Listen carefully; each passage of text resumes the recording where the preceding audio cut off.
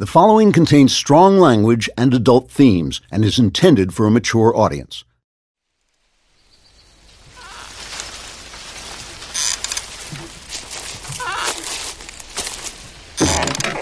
Are you ready? Huh? Oh, yeah. You're far away. What are you thinking? I'm thinking that the world has gone so crazy that you have to be crazy to see the truth. Oh, I don't know. You're not crazy. No? I think this story I'm telling you really happened. Well, maybe you're a little crazy. All right. So where were we? I went back through the portal and fought the Yeti. Some fight. He kicked your candied butt. They kicked my candied butt. There were a lot of them, remember?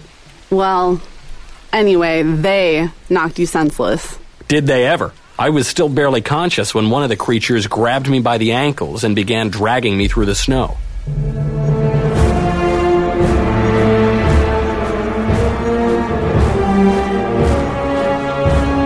Another Kingdom, the final season.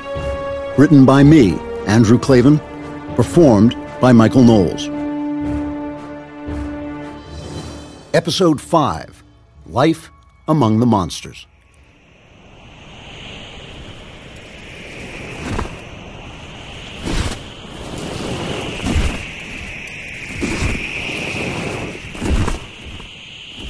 I was still barely conscious when one of the creatures grabbed me by the ankles and began dragging me unceremoniously through the snow, bumpity-bump-bump on my back. With drifty dim-wittedness, I watched the blizzard dropping on me and the distant darkness of the sky. I felt the whole platoon of beasts marching along all around me. I heard the frozen snow crunching under their large feet. After a while, I was jarred back to some level of sentience by the pain and irritation of being thumped along the rough mountain ground. With the fight over, my liquid armor melted back into me, and there was nothing but my furs to protect me from the rocky terrain up here above the tree line. I wondered vaguely about my sword. I must have lost it when the great Yeti sent me flying. But it was a magic sword after all, so maybe it would be there in my invisible scabbard when I reached for it next time. I didn't know. But that thought, and all my thoughts, were put on hold as fuller consciousness returned to me, and I became aware of voices in the storm. They were just audible beneath the continual whooshing of the wind. The Yetis were chatting as they marched along. They were chatting about me. "How was I supposed to know?" said one of them. "He sure looked like food." He had a deep, growly voice like a bear talking. "No fear. It was a mistake anyone could make." That must have been the great Yeti, a voice like thunder. The sound was unmistakable. "You might have at least asked, Yak." This voice was a bit higher, but still low and growly. "You don't have to attack everything that moves right away." "You make a good point, Neg," Yek answered. "How would it be if I bit the front of your face off? How would it be if I disemboweled you and let you watch me feast on your intestines while you died?" Yek answered with a deep, threatening growl, and Neg answered with a less deep but just as threatening growl.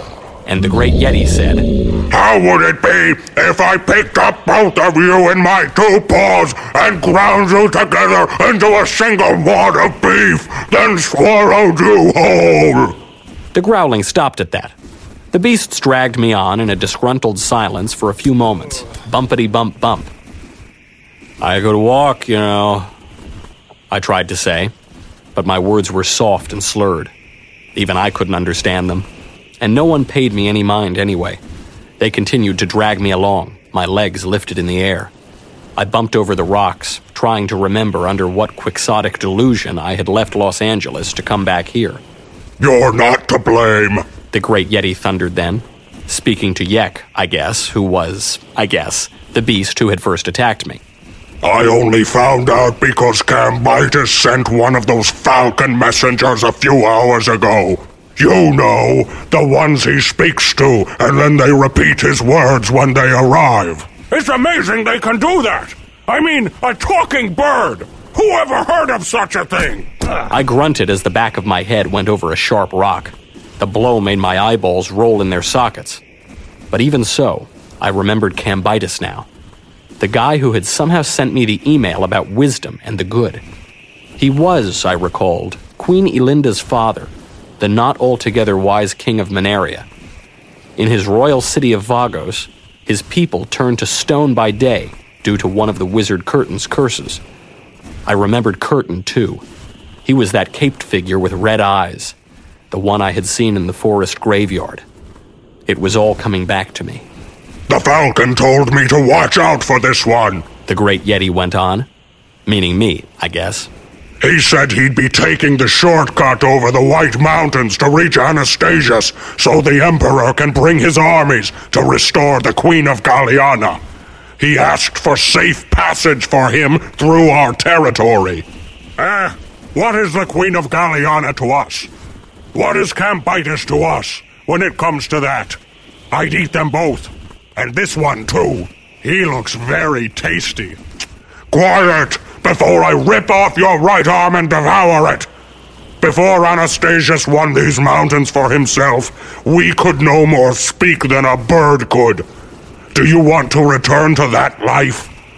This morning, at Center Base, I smelled a blood-red darkness coming from the east. Curtin's power is spreading from Edgemont and Galliana.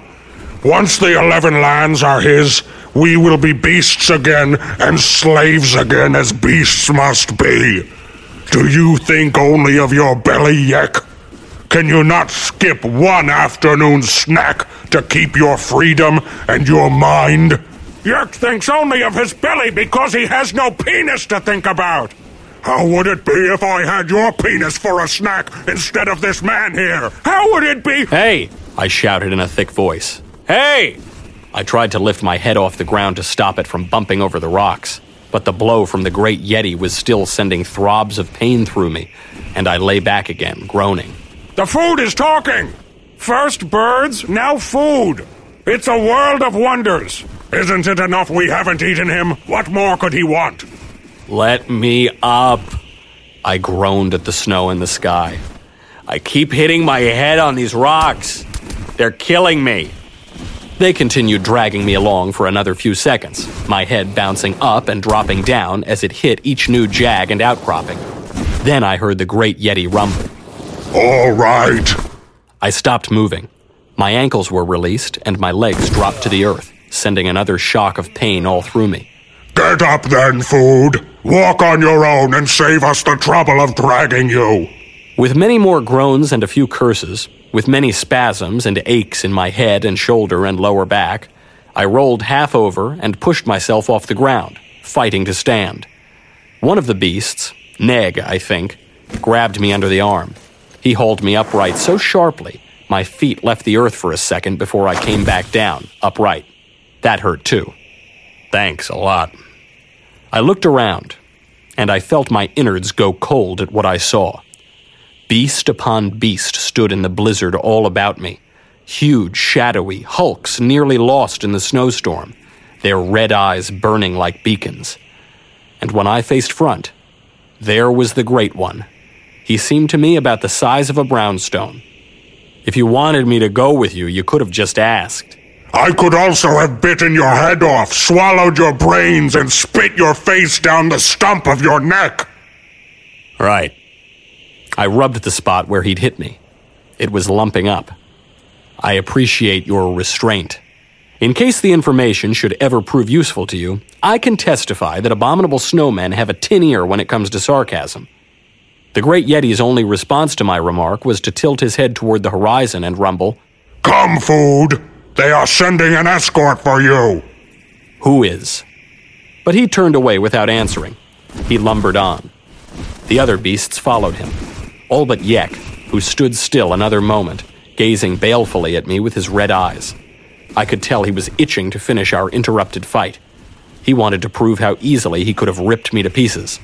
My hand wandered toward my invisible scabbard, and I wondered again whether my sword would be there when I needed it. But Yek didn't make a move. I was under the Great Yeti's protection. After a second or two, Yek slowly, deliberately licked his chops with a thick tongue, showing me his dripping fangs as he did it. I nodded to let him know I got the message. Then he huffed, mist swirling out of his mouth. Then he turned his back on me and thumped away. I trailed behind him, stumbling through the storm. It was hard going up the side of the mountain. We climbed into the clouds. They rolled over us, cold and damp and blotting out everything. I pulled the hood of my fur tight around my head, but my face was unprotected. The skin of my cheeks stung for a while and then went numb. My shoes were damp too. Soon my feet were as frozen as my face. But on we tramped, the beasts and I. My head ached from the great Yeti's blow, and my shoulder ached from the fall to the ground, and my back ached from being dragged over rocks, and the climb through the thin air made me increasingly breathless. But after what seemed a long time, we emerged from the clouds.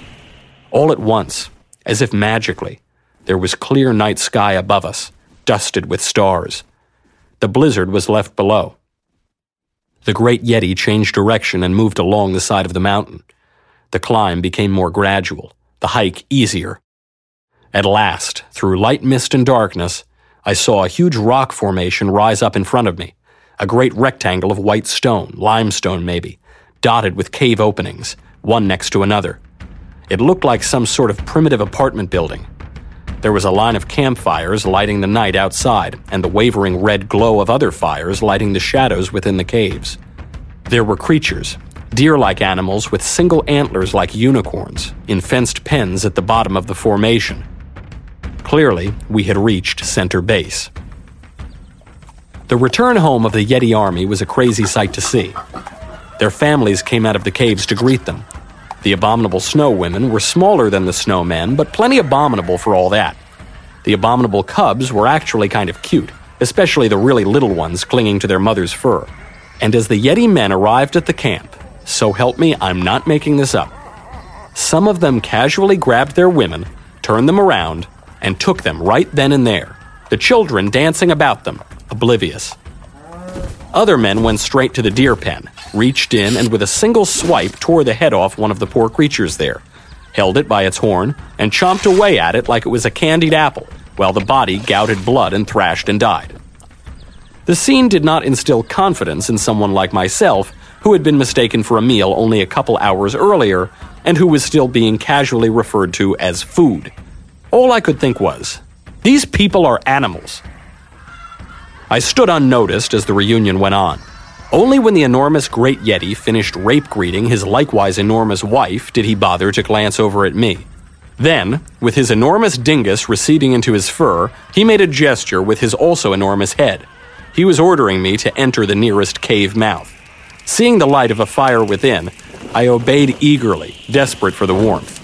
And it was warm inside, thank heaven. A high fire of grass and sticks was snickering merrily just over the threshold.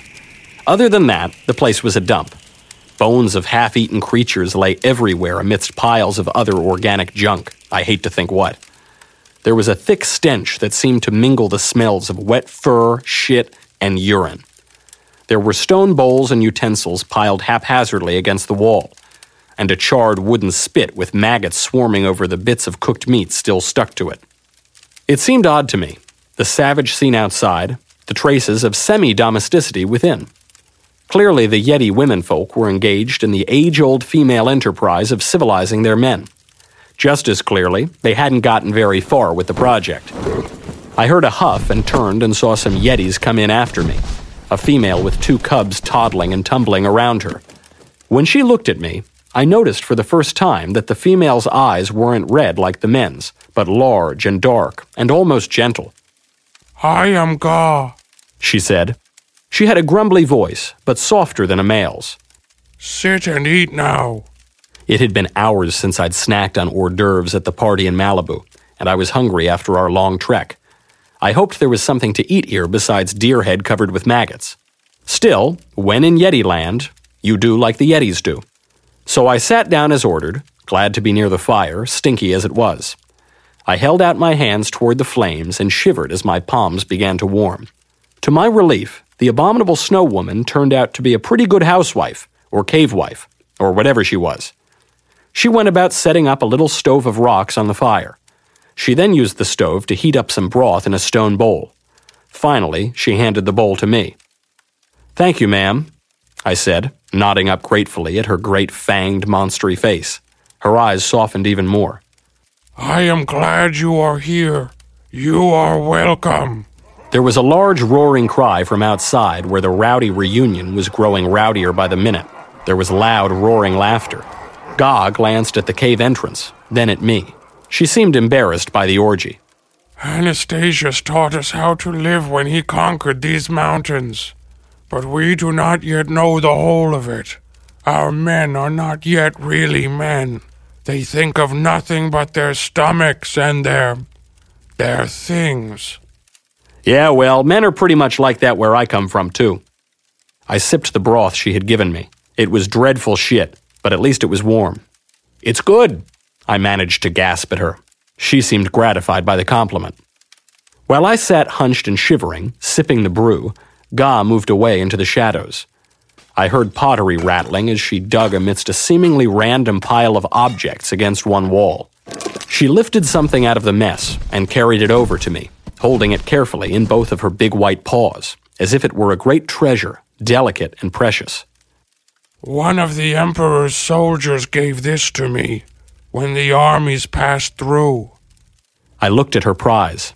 It was a piece of a painting, a piece of canvas cut roughly out of the hole, threads dangling from its jagged edges. It was very good work, very detailed, very sophisticated. It reminded me of pictures I'd seen in museums. The fragment showed the head and shoulders of a man. He seemed to be wearing armor and a cape, so maybe he was a soldier or a knight. He was looking down as if at a defeated enemy, his face very stern, very determined, very manly. The scene was dark, but the knight's face glowed, and there was a portion of stormy sky above him, to his right. The heavy clouds were parted to reveal an area of golden radiance from which several cherubs looked down upon the action. I guess this was meant to suggest there was another level of meaning to what was going on below, like it was the work of heaven being done on earth or something. I don't know.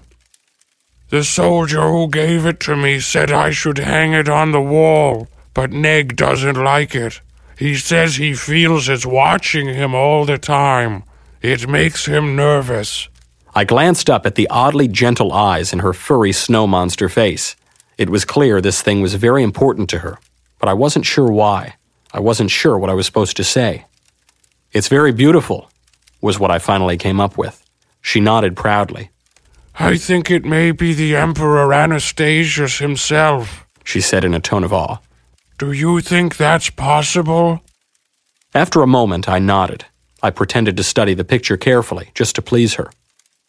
Maybe so. I don't know. This is what I think our men will look like when they are truly men. And then, shyly, in a low voice, she added, Like you.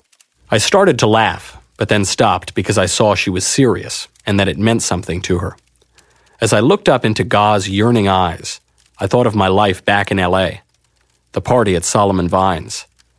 How could I tell this poor beast that if she and the Yeti women worked very hard and managed truly to civilize the Yeti men might one day build them a civilization so great, so rich and safe and powerful, that they would all be free to become savages again, as we had.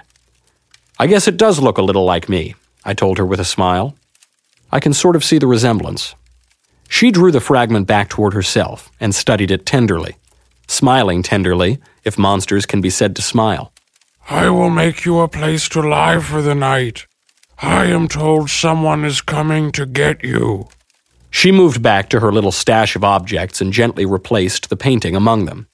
Yes, that's what your leader said. Someone is coming for me. Who is it? Do you know? She shook her head. I am only a female. I am not told these things. Shooing the cubs who wrestled and tumbled around her, she fetched a rolled deerskin from the wall and spread it out beside the fire. She then shepherded the little ones into a deeper part of the cave, away from the firelight. Left alone, I sipped the horrible broth and eyed the skin on the floor. Apparently, I was supposed to spend the night in this place.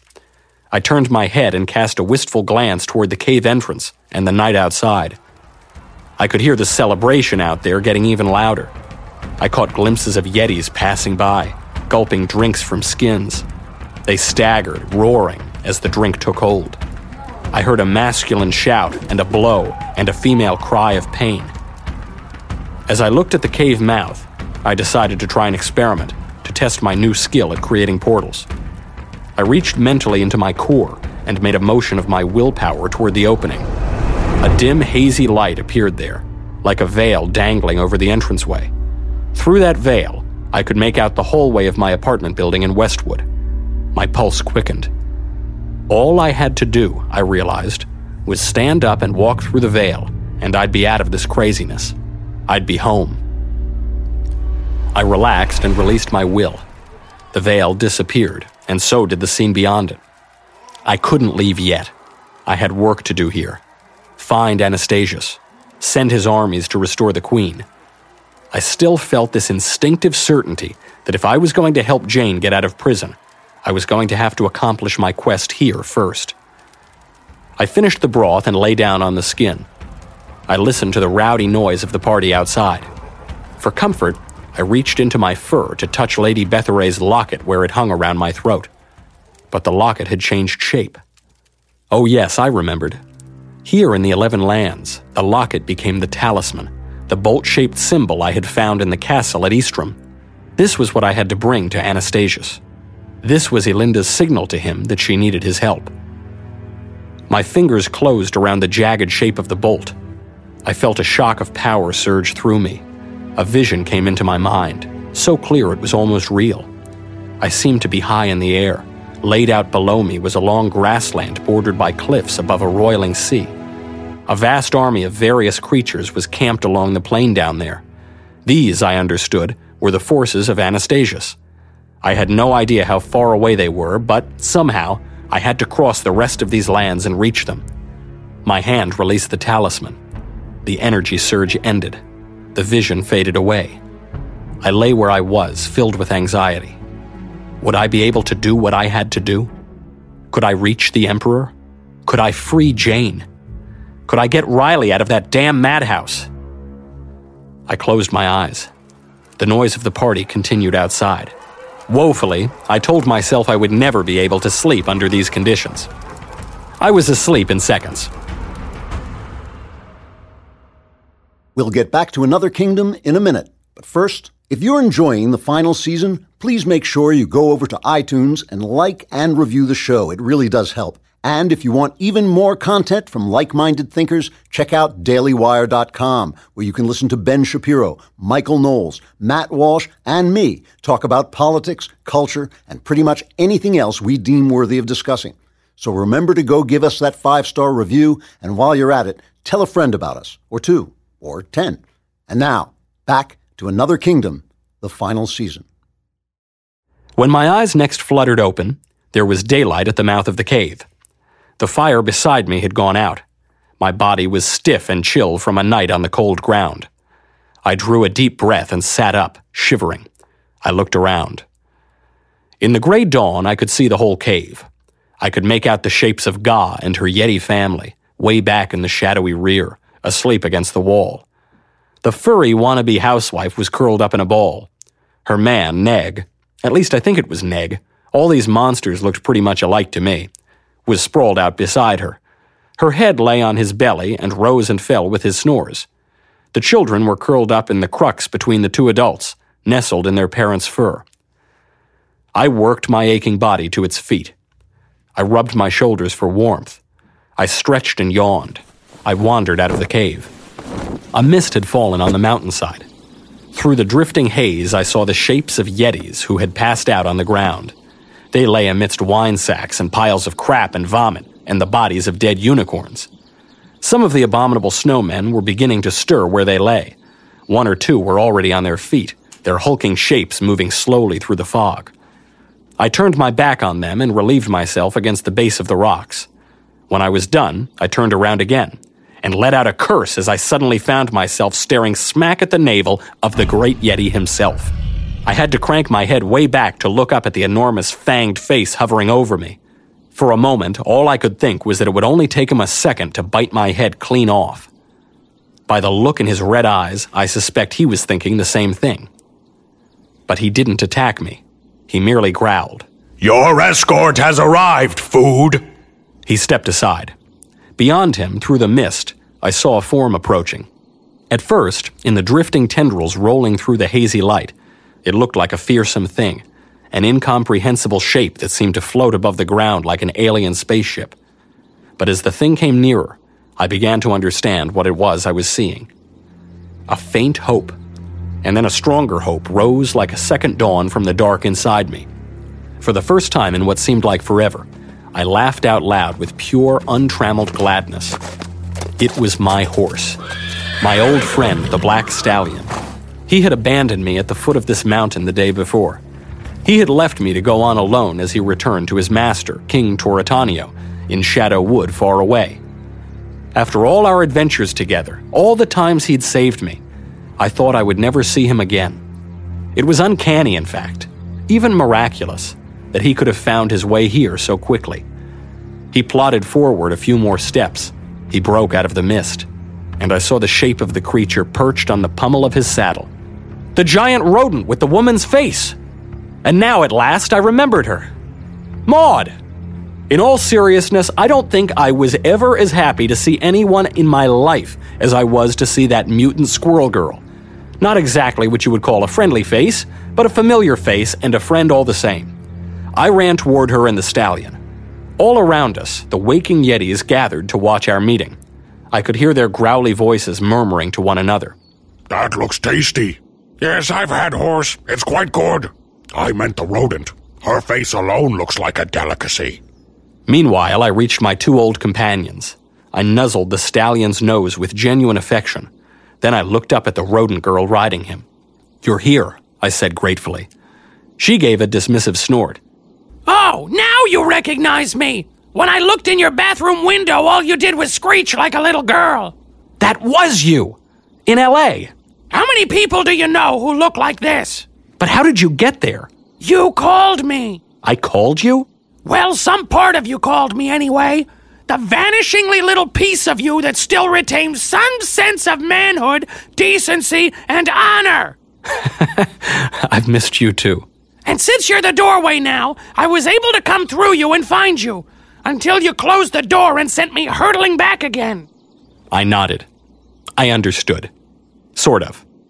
Cambitus sent me an email too. What's an email? It doesn't matter. But I guess that came through me too. But how did you get here then? One of King Toratanio's falcons saw your stallion returning to the forest. The king put me on another of his birds and sent me to meet him. But then, how did you get here so fast? It took us forever to climb the mountain. That's because you traveled overland. And with that, she reached out her small rodent forelegs, seized some strands of the stallion's mane in her rodent claws, and gave them two sharp tugs. I stumbled back as the horse whinnied once and reared on its hind legs above me. With a loud fluttering sound, two vast appendages sprung from the beast's flanks, one on each side. The appendages spread in the air, dark and wavery and huge, so huge they blocked the misty dawn from view. Wings! The Black Stallion had grown a pair of wings! Saddle up, said Maud as I stood gaping, flabbergasted. Our time is short. We have to reach Anastasius before Curtain does, or the 11 lands are lost forever.